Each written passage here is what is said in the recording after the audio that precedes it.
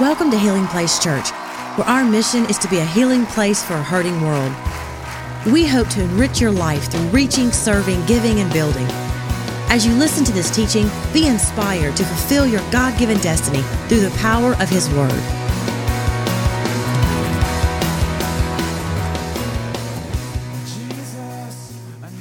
If you have your Bibles, turn to the book of Revelation. We've been in a series called You've Got Mail, but believing that God is delivering a specific message to us as a church. Many of you know there are 7 churches listed in Revelation. There are 7 letters to those churches. In the last couple of weeks, we've talked about the letter to the church at Ephesus. And remember, God was telling them, hey, you've lost your first love. Go back, and that same passion that you had before, capture it again.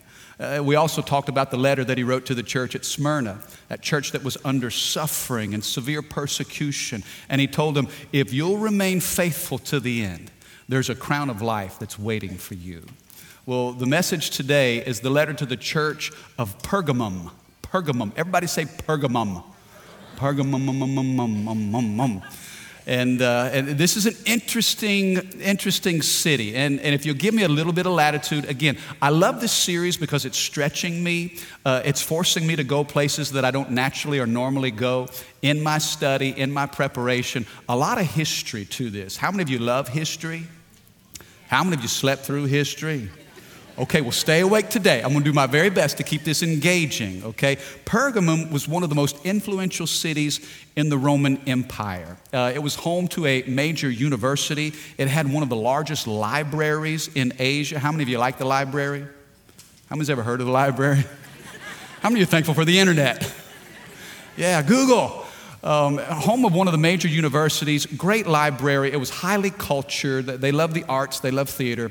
One of the unique things about Pergamum, okay, now this is an ancient city, but I want you to hear this. They had a large medical complex, and it was located in the temple of Asclepion, okay, Asclepion.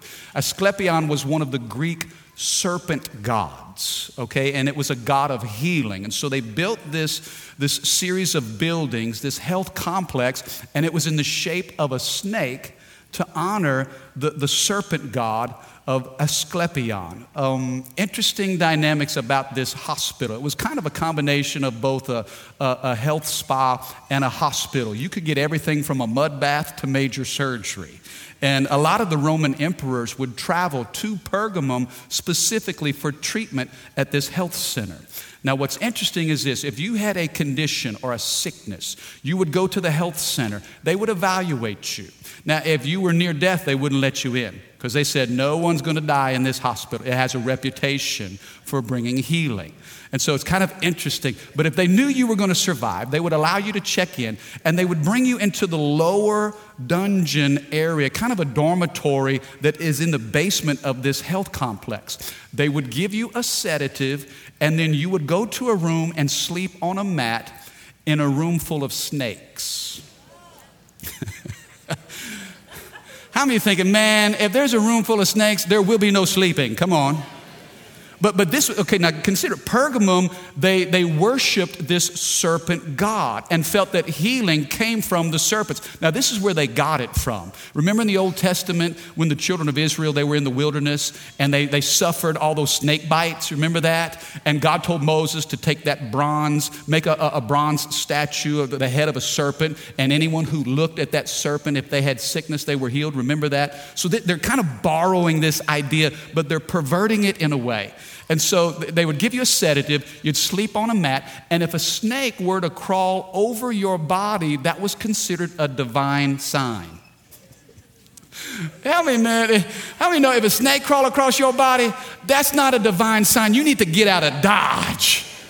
But what was said was, okay, as you're sleeping, if a snake crawls across your body, what he's going to do is whisper the diagnosis of your disease to you in a dream. And so once you would wake up, then you would go to the priest or to the clerks in charge. You would tell them your dream, and they would interpret it for you through divination or through seances or sorcery. They would tell you what the prescription was. How many of you are thankful for Lady Lake Hospital? Baton Rouge General, God bless you. So you kind of had that dynamic happening in Pergamum, and we'll tell you in just a minute why that's so significant. Also, this city, again, very influential, but this was a city of political and judicial power. The governor of Asia lived in Pergamum, and he was given absolute power. The rulings and decisions that he would make from his seat of judgment, that held all throughout the country. And so he was given what's called the right hand of the sword. If you were the governor of Asia, you ruled out of Pergamum. The decisions that you made, you were given the right of the sword. And the right of sword literally meant the power of life and death, okay? So you get it. It's an educational part. There's a very cultural part. There's a medical portion of this. And then there's a political side. All these components make up the city of Pergamum. And in the midst of all this, you have the church. And I love that about God. Because God has people all over the world. He's got people in dark places, in difficult places. He's got people that he's empowered in faraway places you've never thought of. But even up against all kinds of influences, God still brings truth to his people. Can I have a good amen? Look at what it says in Revelation chapter 2, starting with verse 12. Okay, that was the history lesson. Turn to your neighbor and say, I survived the history lesson. I think it's important that you know context, so when you read the text, you have greater understanding. If you know the backstory, it makes the front story pop. Revelation 2, verse 12. And to the angel of the church in Pergamum, he said, write this. The words of him who has the sharp, two-edged sword. Now stop right there, and I want you to underline or circle that phrase, sharp, two-edged sword. Question. What's the sword? It's the very word of God. Now, the Bible says that it's sharp and it's two-edged. What does that mean? It cuts on both sides. It cuts both ways. The one who has the sharp two-edged sword. Who has the sharp two-edged sword? The Lord Jesus himself. Now, in contrast to the governor of Asia, who was considered to have the right of sword, what Jesus is saying is simply this. If you're taking notes, write this down. Number one, Jesus sets the standard. Jesus sets the standard of what's true and what's not true. He distinguishes between right and wrong. The standard is not held in the hand of a governor. But Jesus said, now remember, in these letters, you'll see Jesus starts the letter by identifying himself. He wants the church to know who it is that's penning these words and why it's so important. You see, in Pergamum, everybody looked to the governor of Asia as the final authority. He had the power of life and death. Yet Jesus says, that sharp two-edged sword, it's in my hand. Jesus holds the standard. Can I have a good amen? You see, and I think this is important because it's easy, especially in the society that we live in today. Many people say, well, we're smarter than God. And they set their own standard of morality. How many of you know it's a dangerous thing when we begin to establish what's right from wrong and we delineate from Scripture? When we get away from the standard of Scripture. And that's why I think it's especially important for us as a church in the modern age. You say, Mike, this is such an ancient book. Man, you know, what does an ancient book have to say to modern times? The treasure of God's Word is this, it's timeless. And you know, the challenge that we face today in culture is a lot of times people trying to take the 10 Commandments out of the community. Trying to move God out of the marketplace, almost in a defiance or an arrogance that says, we know better than God. Have you discovered that even smart people can do dumb things? Come on, can I have a better amen? I read recently about 3 people in an airplane.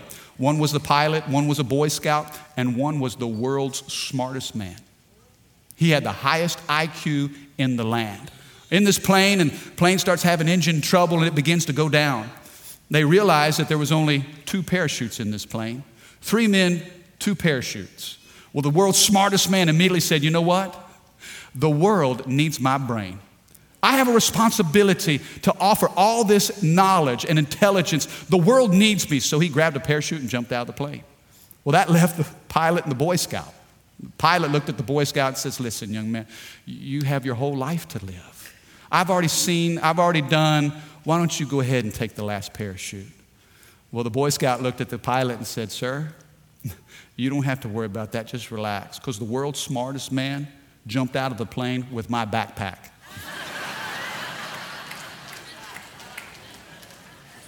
How many of you know it's a mistake to think that we're smarter than God? Listen to me. When God says, thou shalt not, I know man would snub his nose and say, well, why can't I? Right?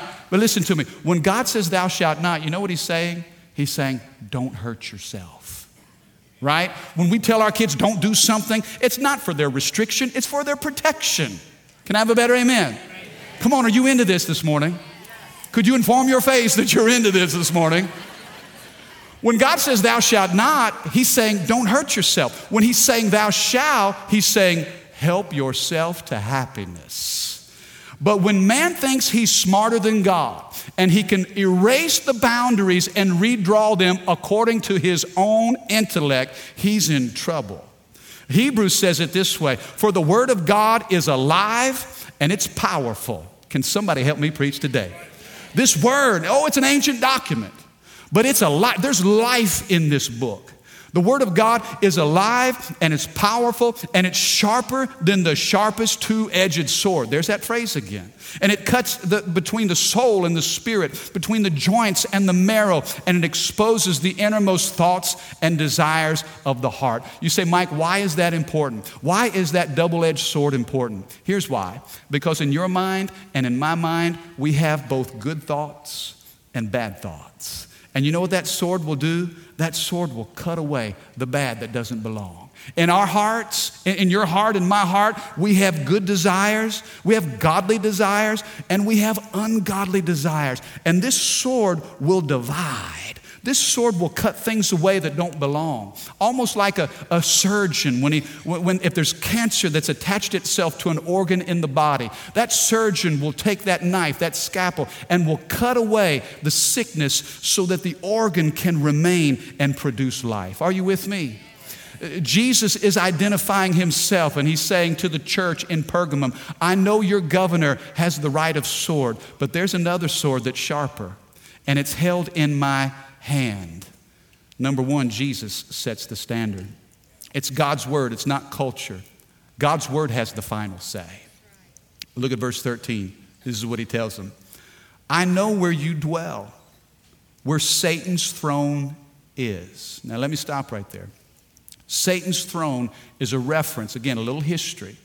In Pergamum, Satan's throne is a reference to the great altar of Zeus. He was the supreme Greek god that they all worshiped. And there was a literal altar, a monument built to Zeus. And this is the reference to Satan's great throne. Interesting, he uses the word throne because throne is symbolic of the chair. The Lord of the house sits in this chair.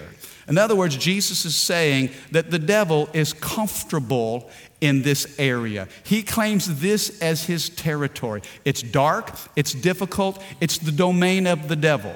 So Jesus has a church. He's got believers that are living and serving him in dark, difficult places. He says, I know where you dwell, where Satan's throne is, yet you hold fast to my name.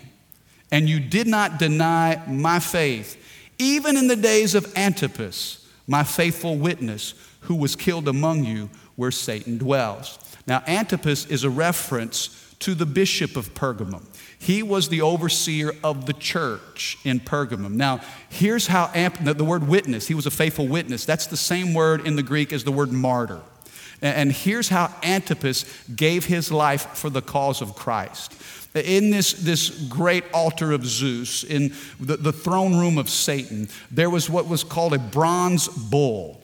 Okay, and you can study this, and it's really fascinating. It's incredible to consider. But they constructed this big bronze bull, almost if you've ever been to New York City, you've ever been to the financial district in Lower Manhattan, and you see that bull. There was this bronze bull that was constructed at the altar of Zeus, and it served as an oven. Okay, it was empty on the inside, and you lift the side, and those who would be killed, they took victims. Anybody who had transgressed the laws, are they deemed worthy to be killed? Many times it was Christians. They would bind up these victims, and they would, like a Dutch oven, put these individuals inside this bronze bull, and underneath they would build a fire. And they would literally roast their victims in the bowels of this bull. And when the moaning and groaning and the suffering and pain of the people was expressed in this hollow bull, it almost seemed to make the bull come alive. I mean, think about how dark that is. Okay, so now Jesus is making reference to the throne of Satan and all the oppression of the local church. He says, I know where you dwell, where Satan's thrown in, yet you hold fast to my name. You didn't deny my faith, even in the days of Antipas, my faithful witness, who was killed among you, where Satan dwells. But I have a few things against you. You have some there who hold to the teaching of Balaam. Everybody say Balaam.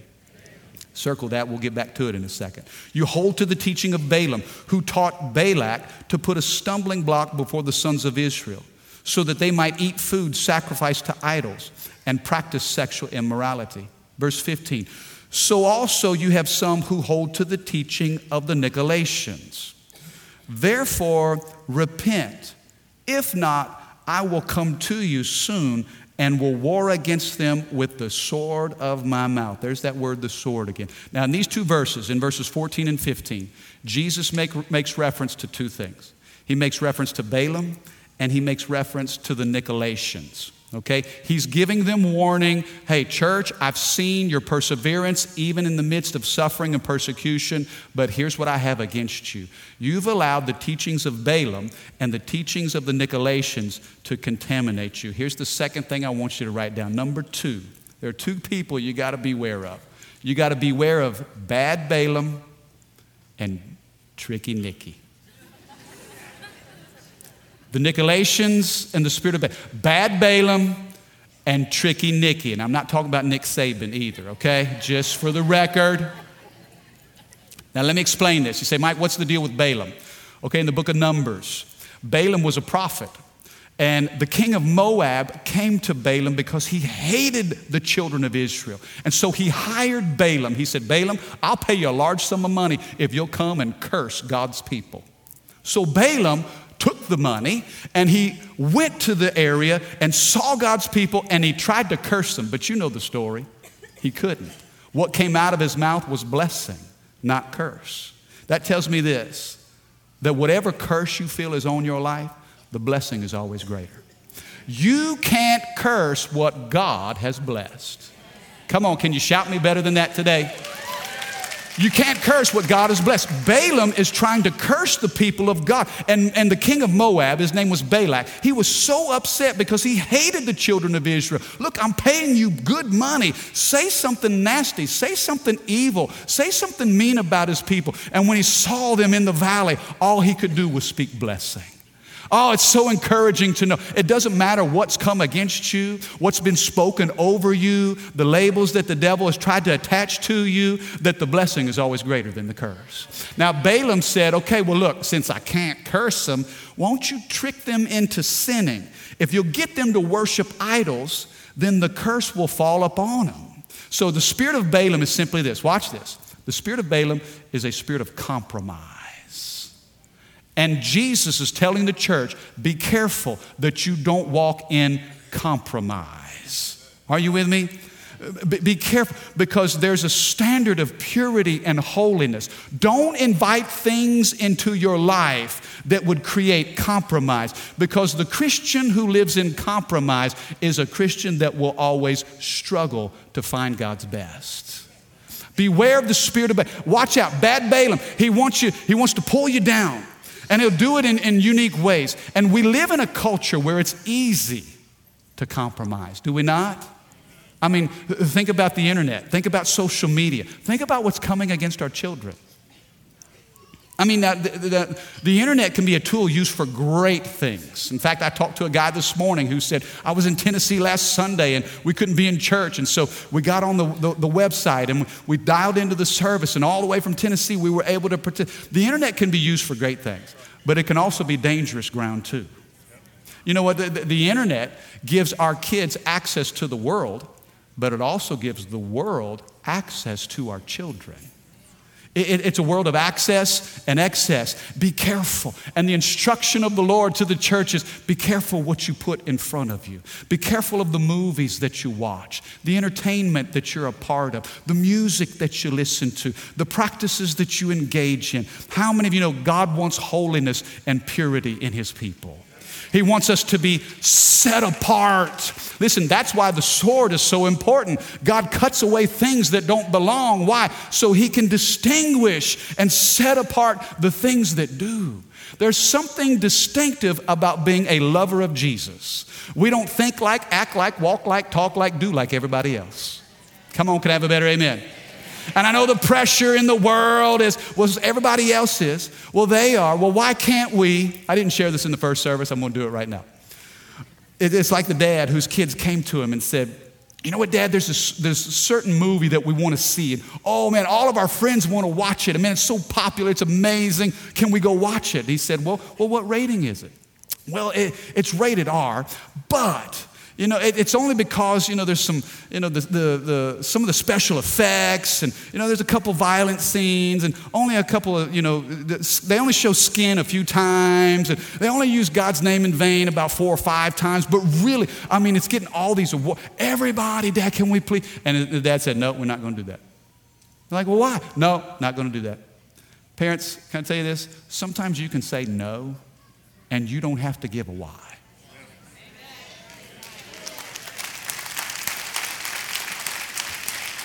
So obviously they were disappointed. They were upset. Well, the dad went in the kitchen and, man, started making a treat. He started making these special gourmet brownies. He said, hey guys, look, to make it up to you, I'm going to make you these fresh batch of brownies. Who wants some brownies? Oh, yeah. Listen, it's made with the finest gourmet qualities. It's an old recipe that my grandmother used. I've just added one small ingredient to it. Dog poop. They're like, what? Yeah, I mean, look, it's not that big a deal. I mean, everything else about it is fantastic. You're not even going to notice it. You won't even, I promise you, it's going to be a delightful treat that will bless your life. How many know those teenagers didn't eat those brownies? And what was the dad trying to do? Come on, how many know that dad was smart? Yeah, listen, there may be a lot of great things in that movie, but just a little bit of dog poop is going to change this brownie from something special to something nasty. Come on, can I have a better amen? You got to beware of the spirit of Balaam. He's going to try to come in and corrupt your children. He's going to try to trash your life. I remember when Rachel and I first got married, we lived in apartments off of Bluebonnet, and we were cleaning up the apartment, and I was hustling to get things together because I had a meeting at 2 o'clock that afternoon. And so I'd taken all the garbage out of the bathrooms and the bedrooms and the kitchen. I put it all in one bag. I tied it up, and you know, I threw it in my car because I was going to take it to the front of the complex and put it in the dumpster. Well, I got in such a hurry, and I kind of, oh, man, I got to get ready, and we were cleaning, jumped in my car. I drove a 1988 Dodge Omni. Come on, a little two-tone gray. That was my dog. Ooh, I love that car. I mean, the door handles were broken, so I had to leave the windows down, kind of reach inside to get in. How many had a car like that ever in your life? The lining of the ceiling was falling down, resting on my head. But that was my dog, man, my Omni. I loved, so I threw the trash bag in the back, and man, I was going to go to the front of the comp. Man, I had this meeting on my mind. I got to the church, man, worked 3 or 4 hours. It's like 6, 7 o'clock. I get back in my car. I'm headed home. I'm like, ooh, something done stink. What is that? And I heard something shuffling in the back. Well, I had forgotten to empty the trash. And I looked back, and there was a big old alley cat about that big that had jumped in my back seat, had tore up that trash bag. I mean, was all up. That cat looked at me, and I looked at him, and I don't know who jumped out of the car first. I almost wrecked on Highland Road. I thought, man, what? And see, watch what happened, though. I invited some filth into my life. That filth attracted things. Come on, somebody. Listen to me. Some of you, when you go back to old friends, you go back to old sins. I'd invited something into my life that didn't belong. It attracted things that shouldn't come along. And next thing you know, I thought I almost wrecked myself. And God's telling the church of Pergamum, beware of the spirit of compromise. Balaam will invite some things in you that will pollute your spirit. He said, some of you are holding to the teaching of the Nicolaitans. Now, let me tell you about Tricky Nicky, okay? Let me tell you about the Nicolaitans. It comes from two words, Nico, N-I-C-O, which means to fight or to oppress. And Laitians, L-A-I-T, is the same word for the regular people or laity. Here's what some scholars believe the Nicolaitans were. They were the clergy who used their spiritual authority to oppress the regular people. So whereas Balaam was about compromise, the Nicolaitans were all about spiritual pride. It's all about using my authority to oppress you. You can't hear from God. I got to tell you what God says. Now let me just encourage you. Let me stop right here. Here's the danger, especially in the modern church. We've taken our eyes off the Lord and we've put them on the pastor. Or we put them on the evangelist. Or we put them on the latest, greatest celebrity speaker, preacher, author. Listen, I'm grateful for the men and women that God uses. And let me tell you what a privilege it is for Rachel and I to pastor this church. But don't you dare take your eyes off of Jesus. Here's the danger. When you fight the Nicolaitans, Tricky Nicky, this is how this works. You get a guy up on there that's maybe going to seminary and maybe he's the pastor. And the dangerous thing is this. If you're not reading your Bible, then you're simply taking what he says as gospel. And what will happen is this. When we take our eyes off of Jesus and put it on a man, we will be disappointed every single time. Man will let you down. I will fall short. The beauty of the gospel is this. The gospel says that it's level ground, the playing field. All of us have sinned and fall short of the glory of God. That same grace that covers you is the grace that I need in my life. That revelation that God's given us in His Word, it's available to you just as well as it is to me. Be careful of the guys who use the platform of the gospel to create celebrity status for themselves. Listen, the last time I checked, there's only one superstar, and his name is Jesus. And my job and your job is to make Jesus famous. And if Jesus is famous, then I'm okay with being anonymous. That's why when you come to Healing Place, we make this all about the Lord. It's not about a personality. It's not about a gift mix. It's not about a talent or ability. It's about Jesus Himself. Beware of bad Balaam and Tricky Nicky. He says in verse 16, repent. Somebody say repent. I love that. It's one of the most beautiful words in all of Scripture. It's not a bad word. Repent is literally a change of heart, a change of mind. He says, be careful. Look what it says in verse 17. I got to wrap this up. Verse 17, he says, he who has an ear, let him hear what the Spirit says to the churches. To the one who conquers, I will give some of the hidden manna. Everybody say hidden manna. Now, hidden literally means this, coming from a source that's not visible. Watch this. He says, I'm giving you some hidden manna. This is a direct reference to the Old Testament when the children of Israel, they trusted God to supply their needs each day. Hidden manna. The source wasn't visible or seen by the world, but there was an unseen source that brought strength to them. Number 3, I want you to write this down. Draw strength from Christ Himself. Draw strength from Jesus. Question. When did the Israelites get manna? Were they in the promised land or were they in the wilderness? How many of you say the wilderness? Listen to me, church. We are not in the promised land yet. We're in the wilderness. Some of you are in a season where you feel like you're out in the wilderness. God supplied supernatural provision when they were in the wilderness. Manna comes when you and I are on the move. Come on now. Are you catching this? You're not going to dwell. You're not going to stay in the wilderness. But as you're in a season, maybe it's difficult. Maybe you feel like you're struggling to find strength. God says, I've got hidden manna. It's a source that the world doesn't see, the world doesn't know. Listen, the world didn't give it to you. And the world can't take it from you. He says, I'm going to give you some hidden manna. Didn't Jesus tell his disciples when you pray? He said, give us this day our what? Daily bread. You know, when we receive communion and we take that little wafer, that bread, it represents what? The body of our Lord and Savior, Jesus. Some of you in the wilderness right now need to know Jesus is with you. Bread brings nourishment to our soul, strength to our body. He's promising the church of Pergamum, hey, beware of Balaam, tricky Nicky. Be careful. Don't let arrogance cause you to go somewhere where I haven't called you to go. He said, but if you'll listen, if you'll stay faithful, I've got some hidden manna for you. I've got a strength. See, listen, some of you, you're at work and people don't understand you. They don't know, why is it that you're so happy?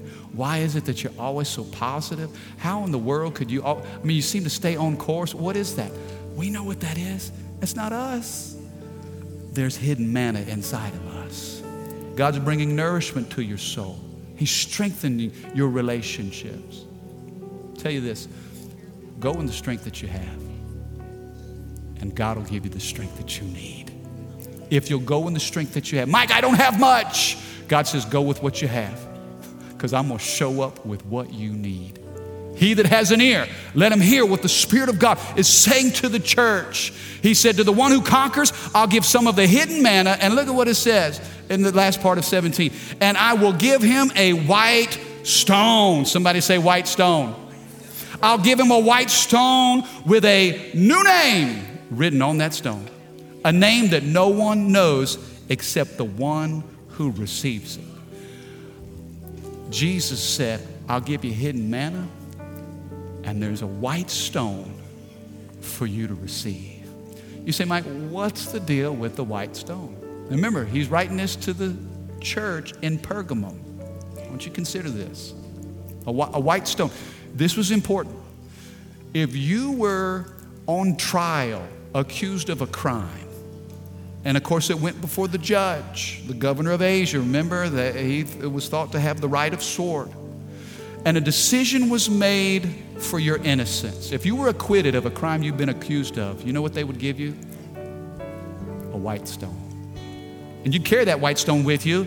And anytime somebody brought accusation, no, wait. I know that's what they said. But look, I've been acquitted. I'm not guilty of what they're saying. Innocence, purity. Jesus says, I'll give you a white stone. This is good news, because some days we feel guilty. Some days we've been accused and we feel like exactly what they say we are. God says, no, innocent, pure, free. You know what else a white stone was given? In the gladiator games, if you were a participant in the gladiator games and you won, the victor of the gladiator games got a white stone. And you'd bring that stone to the feast afterwards, and that stone gave you a place at the table. Stone gave you a place. Not only does it symbolize innocence and purity, but this is a symbol of victory.